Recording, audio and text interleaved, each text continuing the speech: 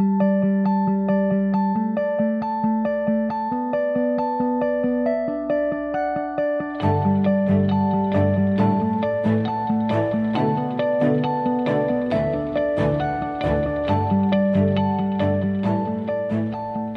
everybody, and welcome to the Servant Leadership Institute podcast once again. I'm Carol Malinsky, Director of Content and Curriculum, and very happy to be here with you this morning.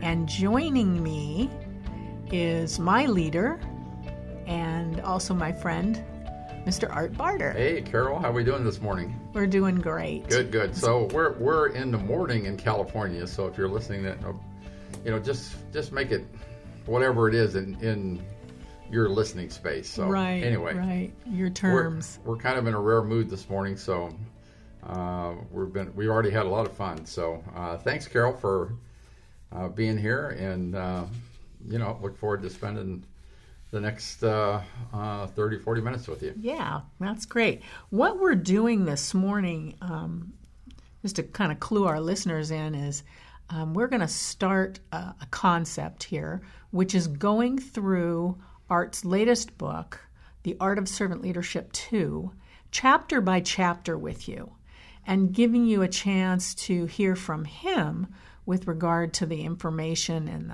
the ideas and the stories that are in that book. So our goal will be to travel chapter by chapter, because it really is a guide for implementing servant leadership and changing the culture of your organization. Right. So to get us started, probably the first important question is, why the heck did you write The Art of Servant Leadership 2? I was asked quite a few times to tell the story of Datron, what we went through, how we approached it. And we can talk about the training we developed and how we trained employees, but this story is more from my eyes and my own personal transformation, along with the transformation of individuals around me in the company, as well as the transformation in the organization. So it really is, we take those three stories and combine them into one and say, how on earth, Art, when you sat in the CEO role, purchasing a company, and how did you go about this, and what did you see, and what were your observations? And so this is my recollection of the journey and the points that were special to me and special to the people around me and to the organization. So a little bit of everything in this story. For the people in our audience who might not know about Datron, would you just real briefly give us a thumbnail of what is Datron? Oh, sure. Datron was started back in the 1970s, well before I was involved.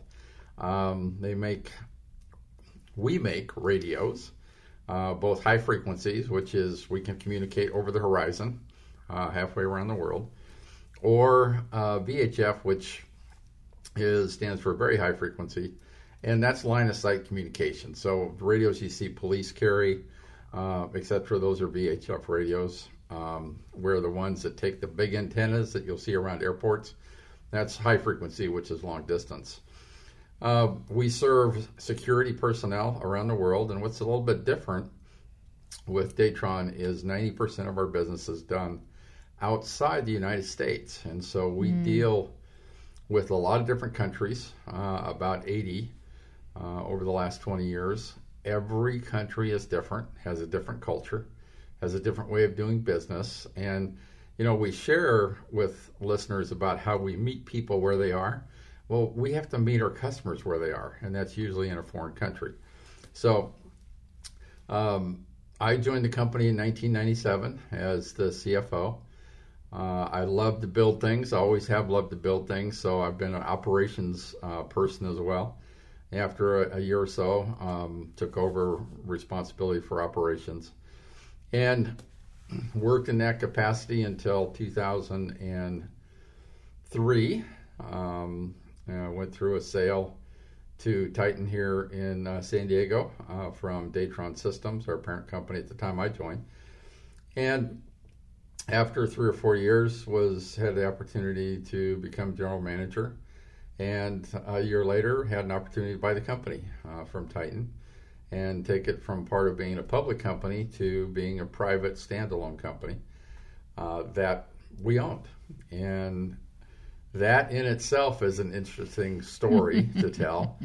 We don't have time for that today, but we serve customers in the international marketplace. We don't sell to security personnel here in the United States. We focus on international. And that's the fascinating part of our business is, implementing servant leadership in the U.S. has turned out to be very interesting and at times difficult. And overseas, there's just a hunger for servant leadership in areas that would just shock you if I told you about people who've asked me to talk about servant leadership in their countries. And, I've asked people, why do you think there's so much success in foreign countries with servant leadership? And the response comes back is they're hurting more than we're hurting here in the United States. They're hurting so much individually, they're hurting so much organizationally, that they're looking to change because they're just having a difficult time day in and day out.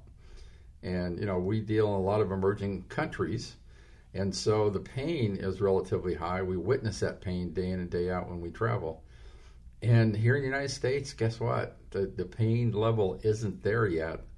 That's driving a good portion of our society in the United States to look at a different way of leading. And it's a very interesting concept because most of us doing leadership development are doing more and being more successful outside the United States than here in the United States by itself. Now, part of Datron's transition after we implemented servant leadership, and there's a lot of things you'll learn in the book, but after we implemented it, people asked us to share our knowledge on what we did there. And we agreed to do that. And the best way to do that, we thought, was to create the Servant Leadership Institute. So for those listening to you, we didn't start the Servant Leadership Institute to become a consulting company or leadership development company. We started it to share our knowledge of what we learned in implementing servant leadership, what we learned about what people struggle with in making a change in the culture of a company, and what they struggled with individually during that transformation of that culture in the company. And everybody has challenges, including me. So I was going through challenges, my senior team, my middle management team, all the people in the company. And as a leader, how do you pull all that together and still get results while everybody's going through this transformation and culture change? And so Servant Leadership Institute was started to share that knowledge of what we learned in implementing servant leadership. And sometimes we call it leadership development, but really is just sharing our story. Yeah. Well, let's get started with Chapter 1. And I wanted to just share with people, if you have questions, please send us those questions. You can email them to info@servantleadershipinstitute.com. And as we progress through the chapters, we will answer your questions over the podcast. Right. So just wanted to let you all in on that. And let's get started with Chapter 1, which is called Create and Communicate.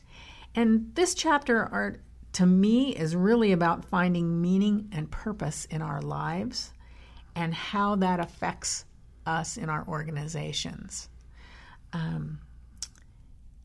So my question for you is, what does purpose have to do with our lives, and particularly our working lives? When I was coming up, no one talked about purpose in their job. You got a job, you went to work, you got money to pay the bills, and that was it. Pretty much, right? Yep. And, you were fortunate if you somebody talked about purpose to you. Right. Yeah. It's interesting. When I was going to school, and I graduated high school in 72 and graduated college in 79, people said, well, you took an extra year, Art. And I said, no, I earned 2 degrees at the same time. And so I was working at Disneyland in Anaheim at the time. And they had a great great university there called Disney University where they taught you about the company, etc. And, I don't recall them talking about purpose. And, later on when I started doing some research after we implemented servant leadership at Datron, I started doing some research on purpose statements, mission statements. And when I was working there, their purpose in life was to make people smile. Now, what I thought fascinating about it didn't say they were in the amusement park business. Right. They didn't say they did rides or serve food or sell merchandise. They said, when you walk in the gates, we want to make people smile. And, of course, Ken Blanchard said, hey, excuse me, don't give me a 5-page mission and purpose statement because I'll use it to go to sleep at night. I'll keep it on my nightstand. We always remember that. But really, it starts with, why do you do what you do? And a lot of companies will say, well, we're in business to make money for our shareholders. Yeah. And I go, that's the result of why you do what you do. Why do you actually do what you do? But what we find fascinating is a lot of people don't know why they do what they do. And you mentioned the time early in my career, same time frame you're talking about, is you went to work for a company. You stayed working with them for about 10 years. You focused your entire life on working there. And I don't recall very many companies taking time to go, this is why we do what we do. Now, I could guess, but when we bought Datron, we asked ourselves, why do we do what we do? And people always ask me, Art, how do you take servant leadership to this security world that we live in? And I said, it's pretty easy. Our purpose is our goal is to save lives. Now, our purpose at Datron is to positively impact the lives of others today and in the future. So we do that through our products. We do that through our service with people. But what's interesting is if people don't know what their purpose is in life, well, you've got to start with yourself first. Why are you here? I didn't get caught up in servant leadership until probably 2003. And so I spent 45 years of my life trying to figure out what I wanted to do. And I thought I did when I left college. That really wasn't good. And, it took me a long time. So there's a lot of people who don't know what their purpose is in life. And I would encourage people to look at what they like to do, look what makes them smile, what really gets them excited about getting up and going to work in the morning. And you're getting close to your what we call your why. And when you find your why, you'll find your way. And so that purpose in corporations is, what's your why? Why do you do what you do? And when you find that why, you're going to find your way and figure out a way to serve the people that you want to serve. And so when people don't have purpose, that's when people will wander. Yeah. And they'll wander for as long as you let them wander. And if you don't lead an organization with purpose from your heart, people are going to go wander wherever they need to go to do their job. And, that at times doesn't create the results you're looking for, or they create results in the wrong way. So purpose is very, very important, because how do you get in front of your employees and say, this is why we do what we do? And that's a real important thing to communicate to people. Yeah, yeah. So we mentioned one of the ways that we communicate meaning and purpose is through that mission statement. What elements do you think make for a good mission statement that will be meaningful for people? I think number one, you have to keep it short. Yeah. All right. So I look at some statements that are, 15, 20 sentences long, or 2 and 3 pages. I think you can distill it down a little bit more. Now, we combine our mission and purpose. Our mission is to be a profitable, self-sustaining communications company. That's it. That's our mission. So we don't believe in debt. We know that we have to get results or we can't sustain ourselves for the long term. So that's our mission, to be a self-sustaining, profitable communications company. And then we add the purpose to positively impact the lives of others today and in the future. And so we combine the two. Why is that so important? Because how you get results is more important than the results themselves. But we ask ourselves, what's the most important thing from a mission that we have to accomplish in order to live our purpose and accomplish that? Well, we have to be self-sustaining. We can't rely on anybody else through a bunch of acquisitions and debt. And we have to be self-sustaining and profitable. And those are the two key things that allow us to do our purpose. Yeah. And people understand that. It's real easy to grasp. That was just what I was going to say to you was with that mission and purpose, because I've seen this in action as an employee of Datron.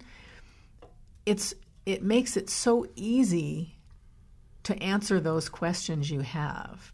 Is what we're doing going to make us profitable and self-sustaining and allow us to positively impact people? Right. When you deal with those concise things, it's very easy for people, no matter where they work in the organization, to understand that. Mm-hmm. Yeah, and that's when you simplify it and get it down to basics, then people can grab onto it. Mm-hmm. They can live it. Now you have to give them a vehicle to live it, and I think we'll talk about that in a minute. But if you don't have that purpose, you don't have that mission. Like I said earlier, people are going to wander, and you're going to wander as a leader. And that's not good for your organization. Yeah. So it's one thing to have a mission statement that reflects that noble purpose. But what about living what you stand for, which is one of your topics in the book? Can you give us an example or two of the companies, either one of your companies or both, living out the mission statement? Well, when we developed that mission and purpose, we had to ask ourselves, okay, if this is what we're going to do and the why, then what's the way? How are you going to do it? Yeah. So we can talk about our own behaviors, what we talk about as leaders, how we get results. We can go through all that, but we wanted to give our employees a way to live this in the communities we do business in, or where they came from a cultural standpoint. And so in 2005, we started the Datron Charitable Fund. Now, we had a couple of things that were required. We didn't want to create a foundation because we didn't want to put money into running it from a legal perspective. So we decided on a donor-advised fund with Fidelity. Now, what that does for us is we get to focus on living the purpose instead of managing the fund. All right, I don't have to spend money on that. There's some fees, but the fees are real reasonable. But here's how we let our employees live that purpose. We said whatever money goes into this fund, and the calculation we use is 10% of our operating profit every quarter. Now you have to have profits, or you can't contribute. Right. So it's not a revenue; it's on profits. But we only take requests on where that money goes from our employees. We let them decide where that money goes. Now, it has to be a nonprofit, has to be in good standing with the IRS, has to be a U.S. nonprofit. Mm-hmm. But we made it very simple. There's one sheet of paper that basically says, here's who I want to give it to. Here's the reason why. Short description. I don't need a book. I just need a paragraph. And then there's a certification that you're not going to benefit from this contribution. And when an employee submits that, and they're able to give away $5,000 or $10,000 to an organization that means something to them, now they're able to give back to the people that have helped them or their families.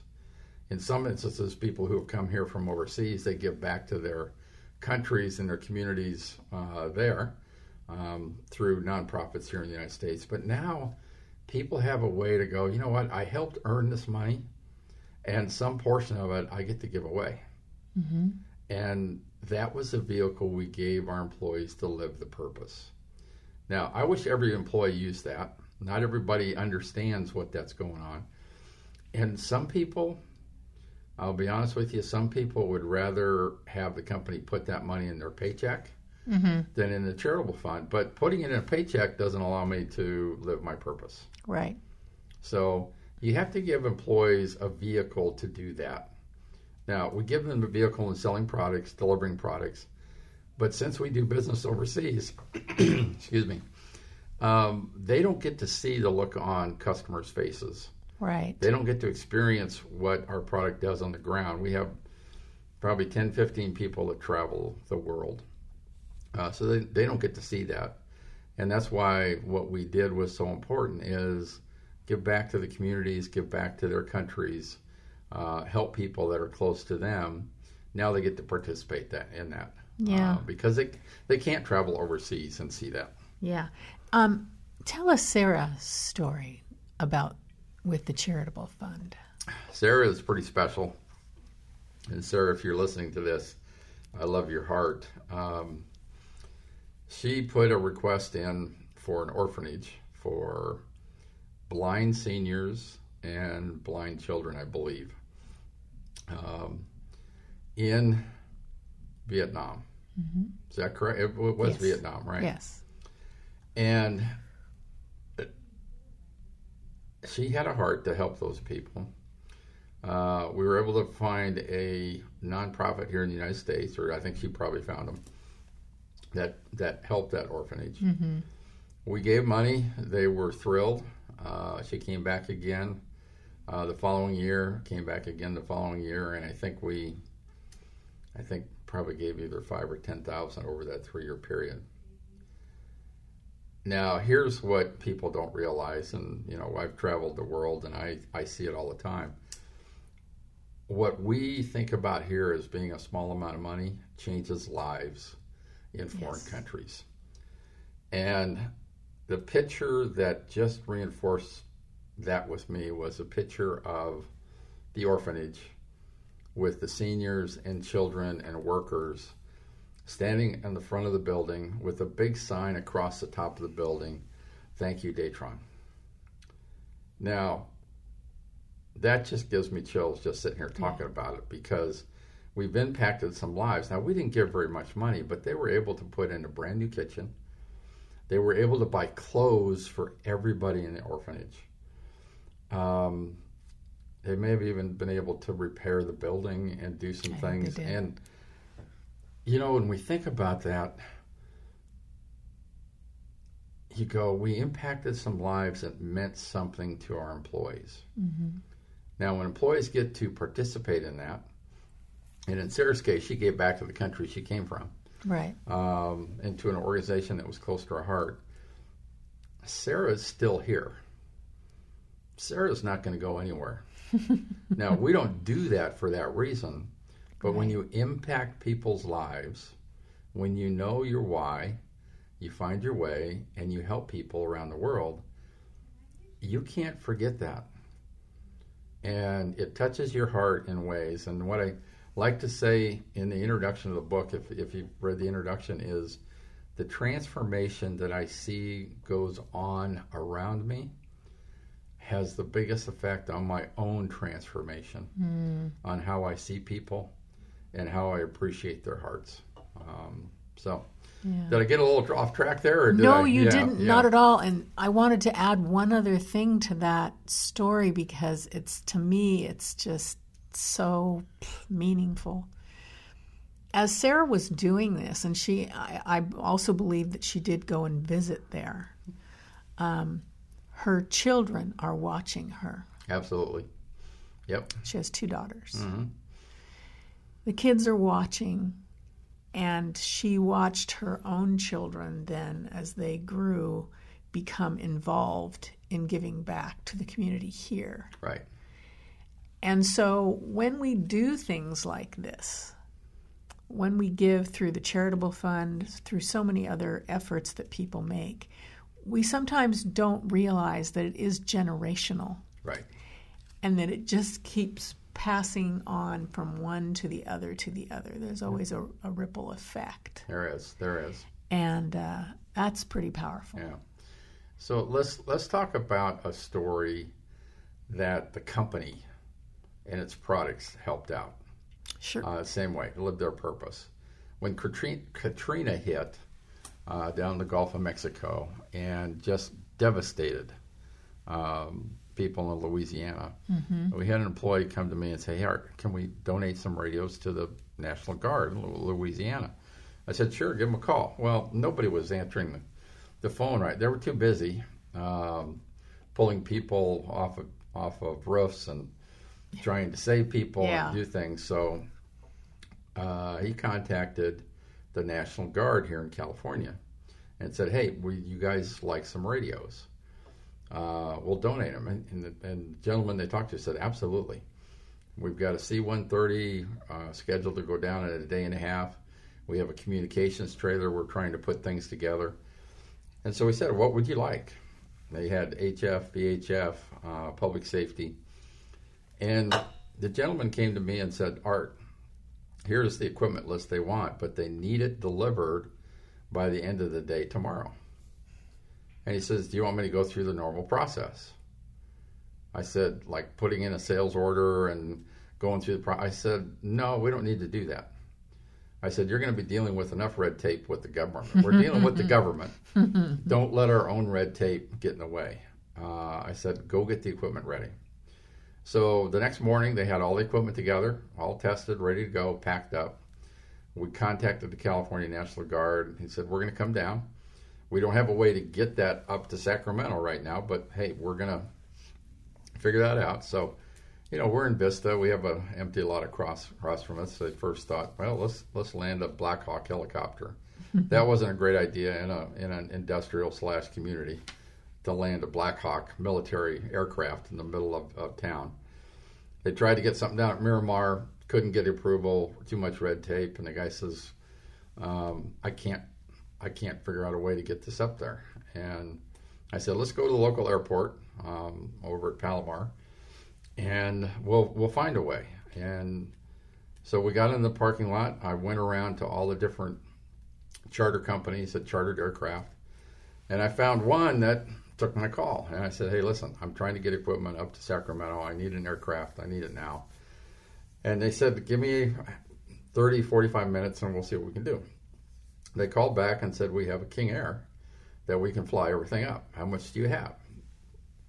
Told them how much. That will fit.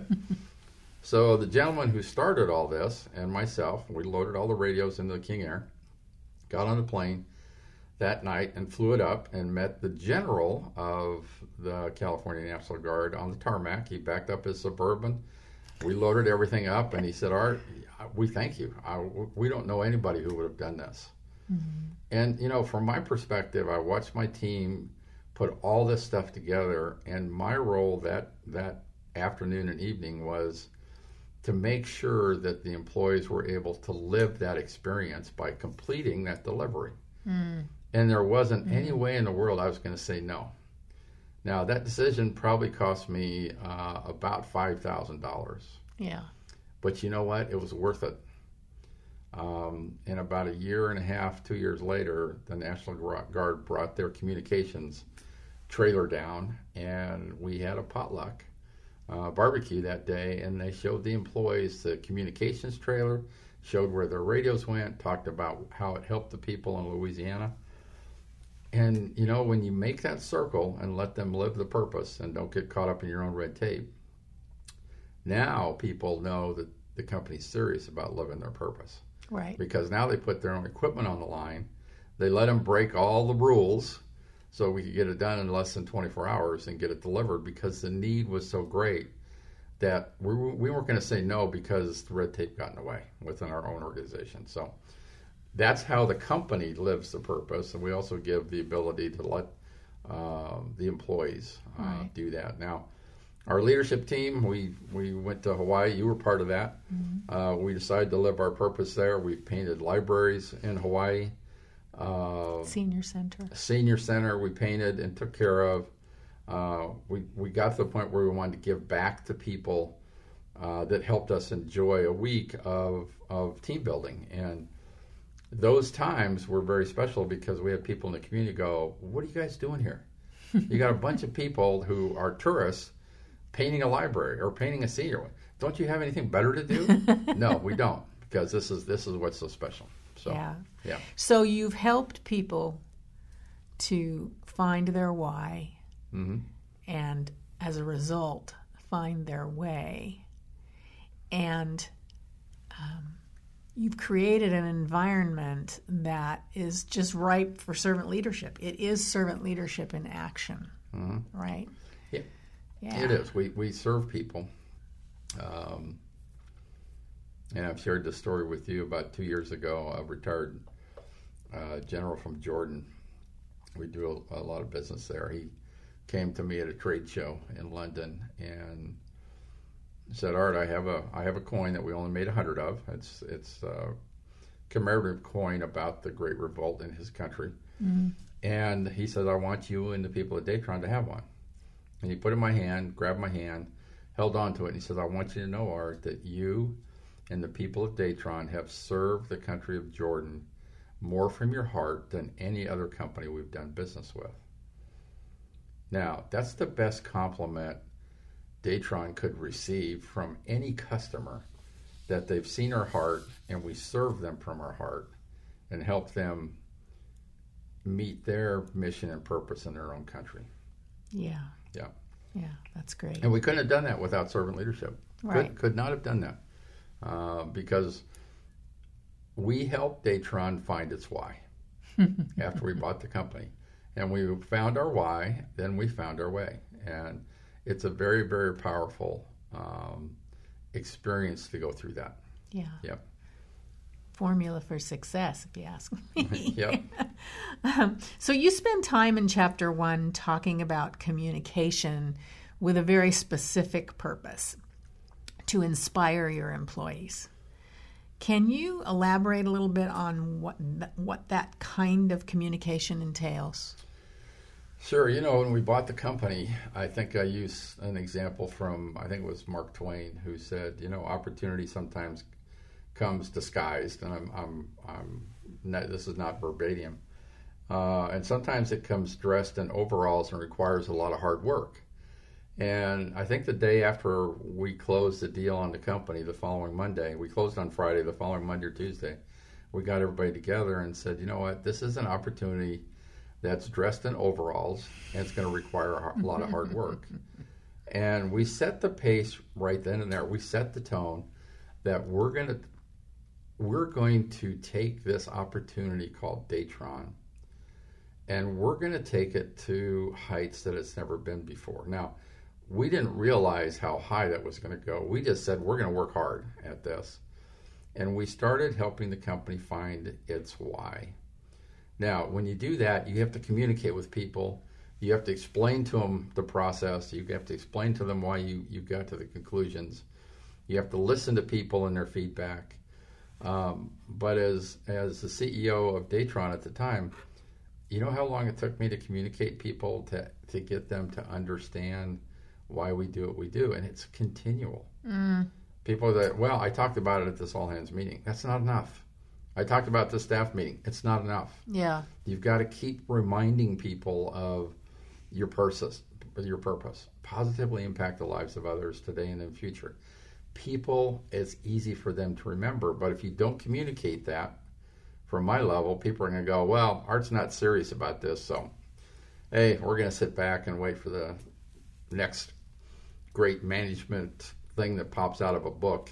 We're going to go try that for a little while. And so those times are special because you get a chance to interact with people. Yeah. And they have to understand why you do what you do. And it isn't one conversation. Yeah. And that it's almost like, I saw you as being this constant presence, and that message, as you say, continually comes out, because without that, people have a tendency to, especially when some kind of problem arises or crisis arises, they sort of just lose their minds for a minute. Right. And they go back to what they're used to. Right. This is how I do this. And they're off and running.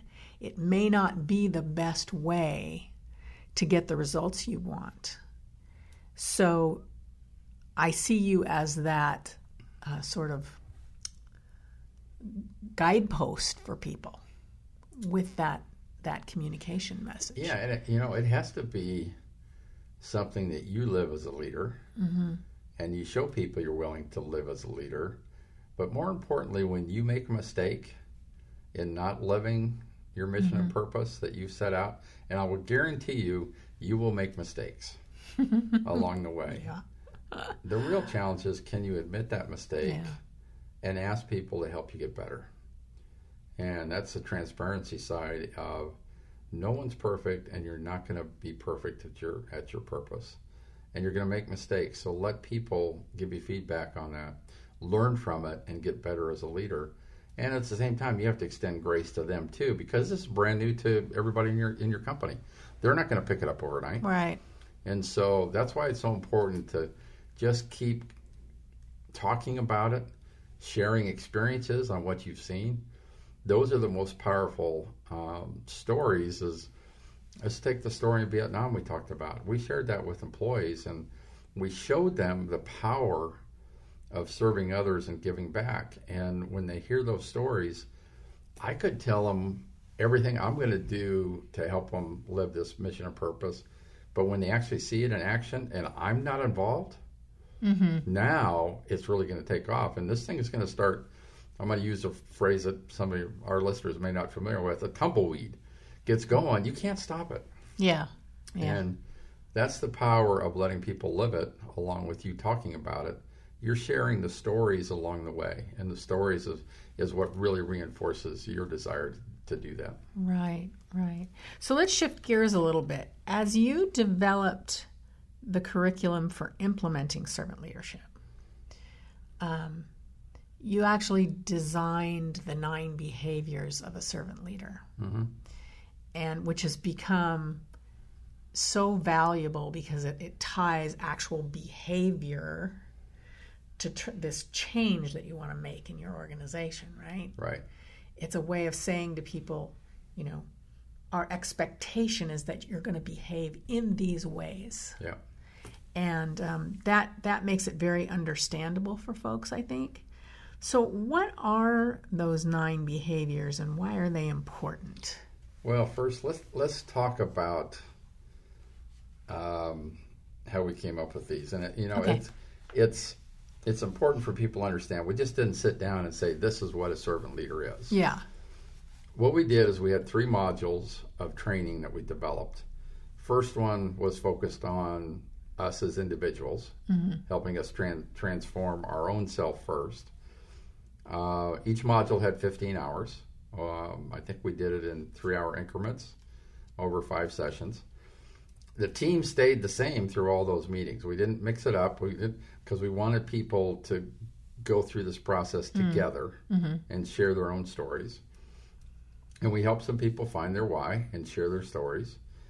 The second module was about the team, teaching the team how to do this.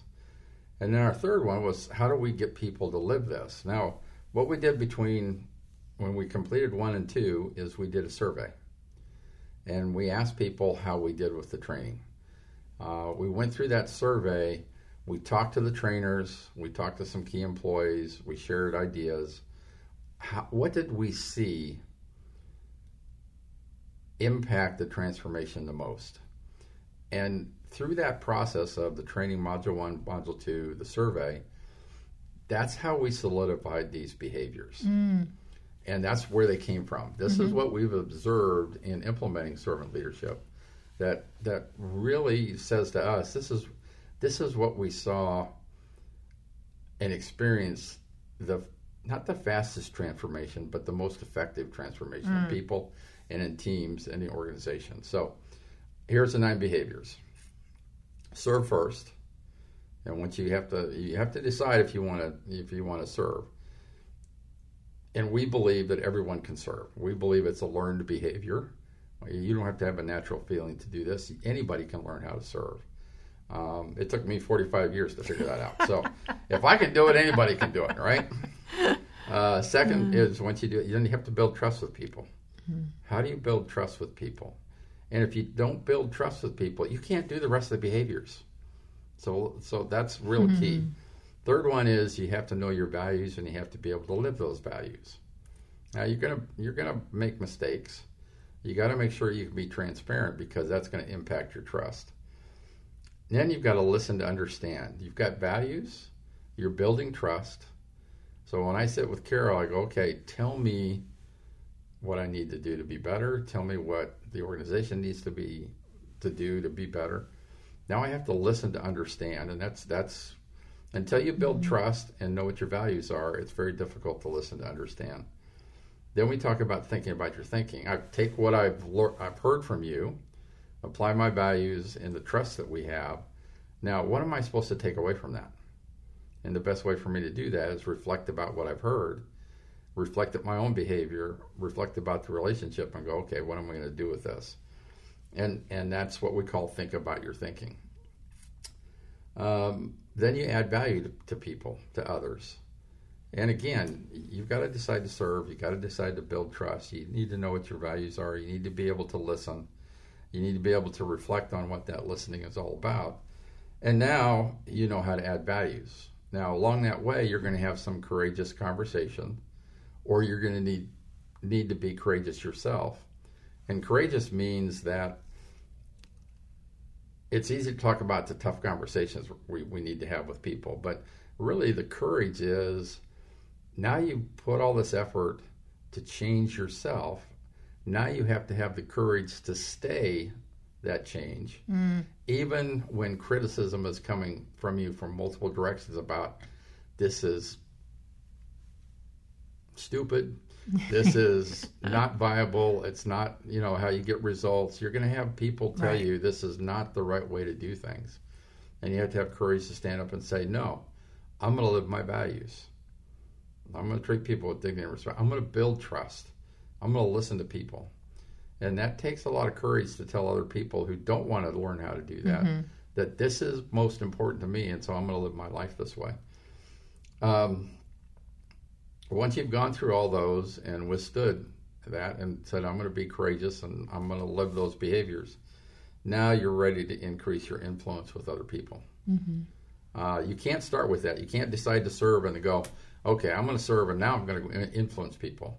And what we found is these actually build upon each other. And then the most important thing is don't let it be a short-term change. You have to learn to live your transformation from that point forward. Servant leadership is a long-term change for people and organizations. And you never arrive and say you're a servant leader because there's always room for improvement. Organizations go up, organizations go down.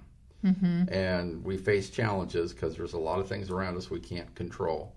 So don't walk away thinking that if I've created this great culture and communicated this great culture, that it's going to do away with all your problems. It's not. It's probably going to create challenges for you that you never thought you would have. But more importantly, nothing that you thought you could survive and get through. And what I love about the behaviors is it helps you get through the challenges day in and day out because you know who you are, you know why you do what you do, and you have great relationships with people who share the same desire to move forward in this new culture and new area. So now, are there other behaviors? Absolutely, but we think those behaviors fit underneath those 9 and get integrated with them. So don't take those 9 behaviors and say, this is, Art says. There's a lot of things that I've read with a lot of great leadership development people, experts in their field, and I go, okay, where does this fit into the 9 behaviors? How do I fit this in? What do I need to learn from this? And so I have a lot of sub-behaviors in there, but they mean something to me. They mean something to me because I'm the one that's transforming. So it's all about me in learning and transforming myself first. Then it's all about your team and how do you help them get better. And then you've got to learn how to go move it to your hands. Yeah. Right? So I love what Ken says, move it from your head, take it to your heart. Now you got to take your heart to your hands. You got to use your hands.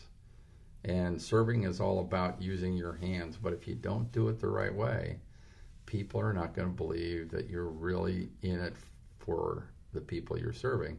You're in it for yourself. Yeah. And that's a challenge for me, being from a power perspective. Most of my career is this about me, or is it about serving other people? That's the reflection that leaders have to go through and ask themselves every day is, do I want this to happen because of my own desire to make it happen? Or is it the best thing I can do for the organization today? Yeah. What is the best thing you can do for your organization, your people today as a leader? And once that becomes ingrained in your mind and in your process, then the times that you're going to fall down are going to minimize. They're never going to go away. You're still going to fall down, but you're not going to do it as often. That's great. That's great. So we're coming to that time where we're going to close out our conversation on Chapter 1. But before we do, you had a great experience with getting feedback from another leader who became an accountability partner for you, specifically about her assessment of the word try. We have leaders who will try servant leadership as a result of this conversation that we're having today, as a result of them reading The Art of Servant Leadership too. So share that story, which I think will give the audience some really valuable perspective. Yeah, we were in a CEO group that was based out of Atlanta, and it was a group of leaders that got together on the phone primarily, in calls, and we were being taught content, and then we would engage with each other, and we rotated and talked to each other through the year, and then twice a year we would get together in person in Atlanta and meet and talk, and we learned together.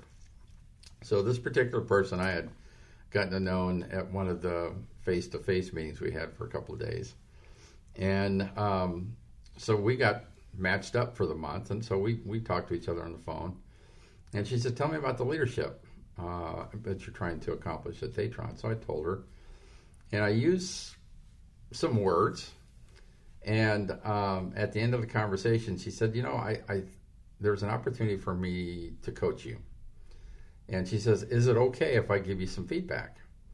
Now I love feedback, you know that. I absolutely. Now I didn't realize that I was going to get positive feedback and negative feedback. All right.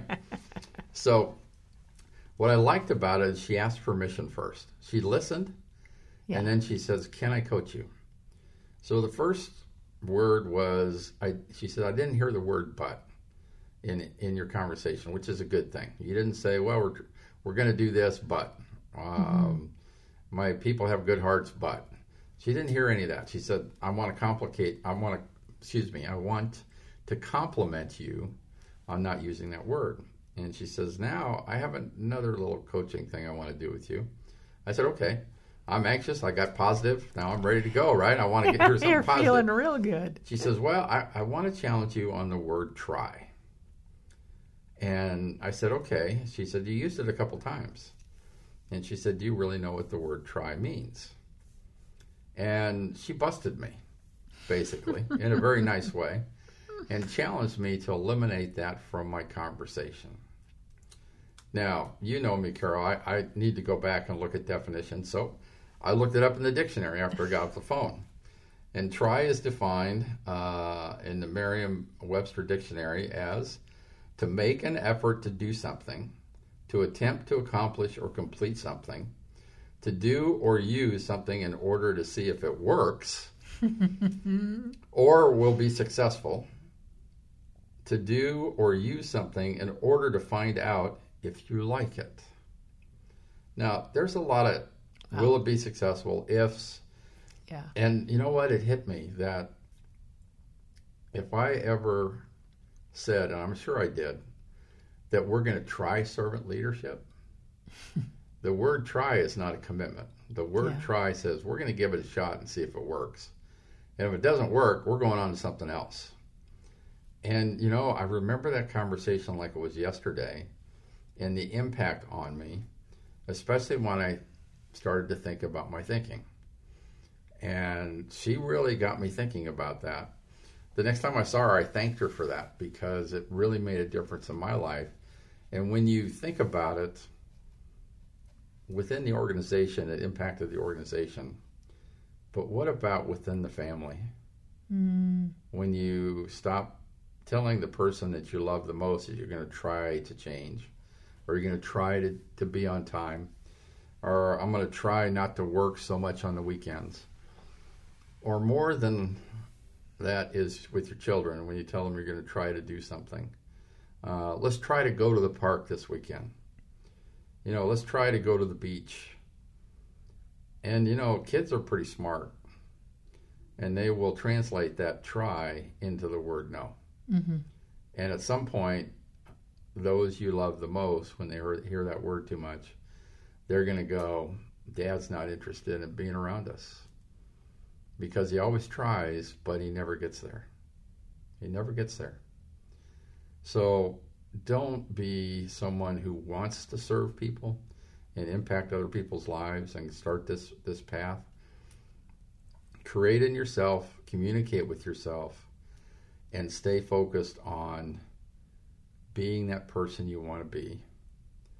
And get away from, I wouldn't say disappointing, but using those phrases that give you an out.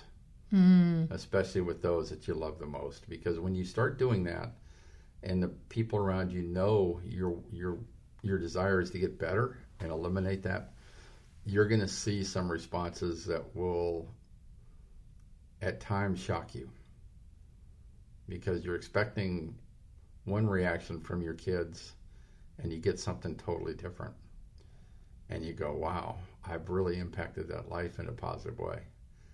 And that's why I say the transformation you see in others, especially those you love the most, when they transform and see you're serious, it's going to impact you more, and it will drive that desire within you to be a better person, husband, spouse, father, mother, leader, brother, sister, parent. It will drive you to be better from the inside out. And so when I say create, that's not a short-term deal. You have to decide to do that yourself. And then communicate from the heart. And I think that's some of the things that are most important. That first chapter is we've shared some stories. We've talked about how we communicate. We talked about how we're going to fall short at times. But that try word, I don't think I've eliminated completely out of my vocabulary. But now I think I consciously use it when I don't want to do something and I don't want to say the word no. Right? And I want to say I don't use it around my family, but they're the ultimate judge. Yeah, whether I do or not. But that was an amazing 20, 30 minutes with that person. She was located up in Canada, and I'm out here in San Diego, and we spent some time on the phone. And what's interesting, I learned later that within her company, they had focused on teaching people about words like try. They were past the behaviors and into the words. Mm-hmm. And, there's some work we've done with words, and at some point we'll probably publish something a little bit new about that. But that was my first exposure to being very, very conscious about the words I use as a leader, mm-hmm. and how toxic the word try can be. Yeah. Well, Art, thank you so much. That was chapter 1, and I think our listeners can see that this isn't just a book about business. It's a book about life and the way we look at it and finding our why and finding our way. It really is about servant leadership in your life. Yeah. And how it impacts those around you. And having it in your life and in your business at the same time is amazing feeling because the whys are the same. Mm-hmm. The whys are the same. And when that happens, it's just an amazing, amazing experience. So, Carol, thank you for your servant's heart. I love hanging out with you in our little studio here, and we'll look forward to talking about Chapter 2 sometime in the next 30 days or so. Yeah, that sounds great. And before we sign off, I do want to remind you folks that if you have any questions at all about what you just heard, or any question about servant leadership, email those to us at info@servantleadershipinstitute.com, and we will be happy to answer them over the air to you. And in conclusion, we want to tell you today about 2 events that we've got coming up, and we are so excited about this. On October 29th, we will be having our first paid webinar, and it will be an introduction to servant leadership taught by Mr. Art Barter. Looking forward to that. Yeah, we all are. Yep. It's going to be great. And then our second event is on November 7th, and this is a public workshop. Again, we'll be covering an introduction to servant leadership, and Art will be our teacher. And it will take place here at the Servant Leadership Institute headquarters in Carlsbad, California. So really looking forward to that. So a paid webinar, and then we also have a public workshop. And you can go on our website at www.servantleadershipinstitute.com in order to get more information and to register. What do you think about that, I'm looking Mr. forward Barter? to it. The greatest thing for me is I get to stay home to teach. So in the next 6 weeks, I think I hit Pennsylvania, I hit Washington, D.C., and then I come back for 3 days of training here in San Diego with some really good fire departments here in Orange County. So I love doing training at home. I really do. Yeah. And so if you're able to attend, come out to beautiful California. And if you're in some of those areas that already have snow, we'll guarantee you that you will not have snow in San Diego during that time frame. So anyway, we'd love to have you join us. It's going to be a lot of fun in our training room here. And looking forward to it, because I think it's going to be a group of 20, 25 people probably. Right, about that size. So it's going to be fairly small, and that means that there's going to be a lot of fun and a lot of interaction between myself and the people that are attending. So I'm looking forward to it. And keep in mind, if you cannot, for some reason, come in person, we have the paid webinar where you can be anywhere in the world and listen to Mr. Barter teach on servant leadership. Looking forward to it. My so, passion. Thank you so much for joining us today, and we'll see you real soon. All right. Thanks, everybody. Bye-bye. Bye.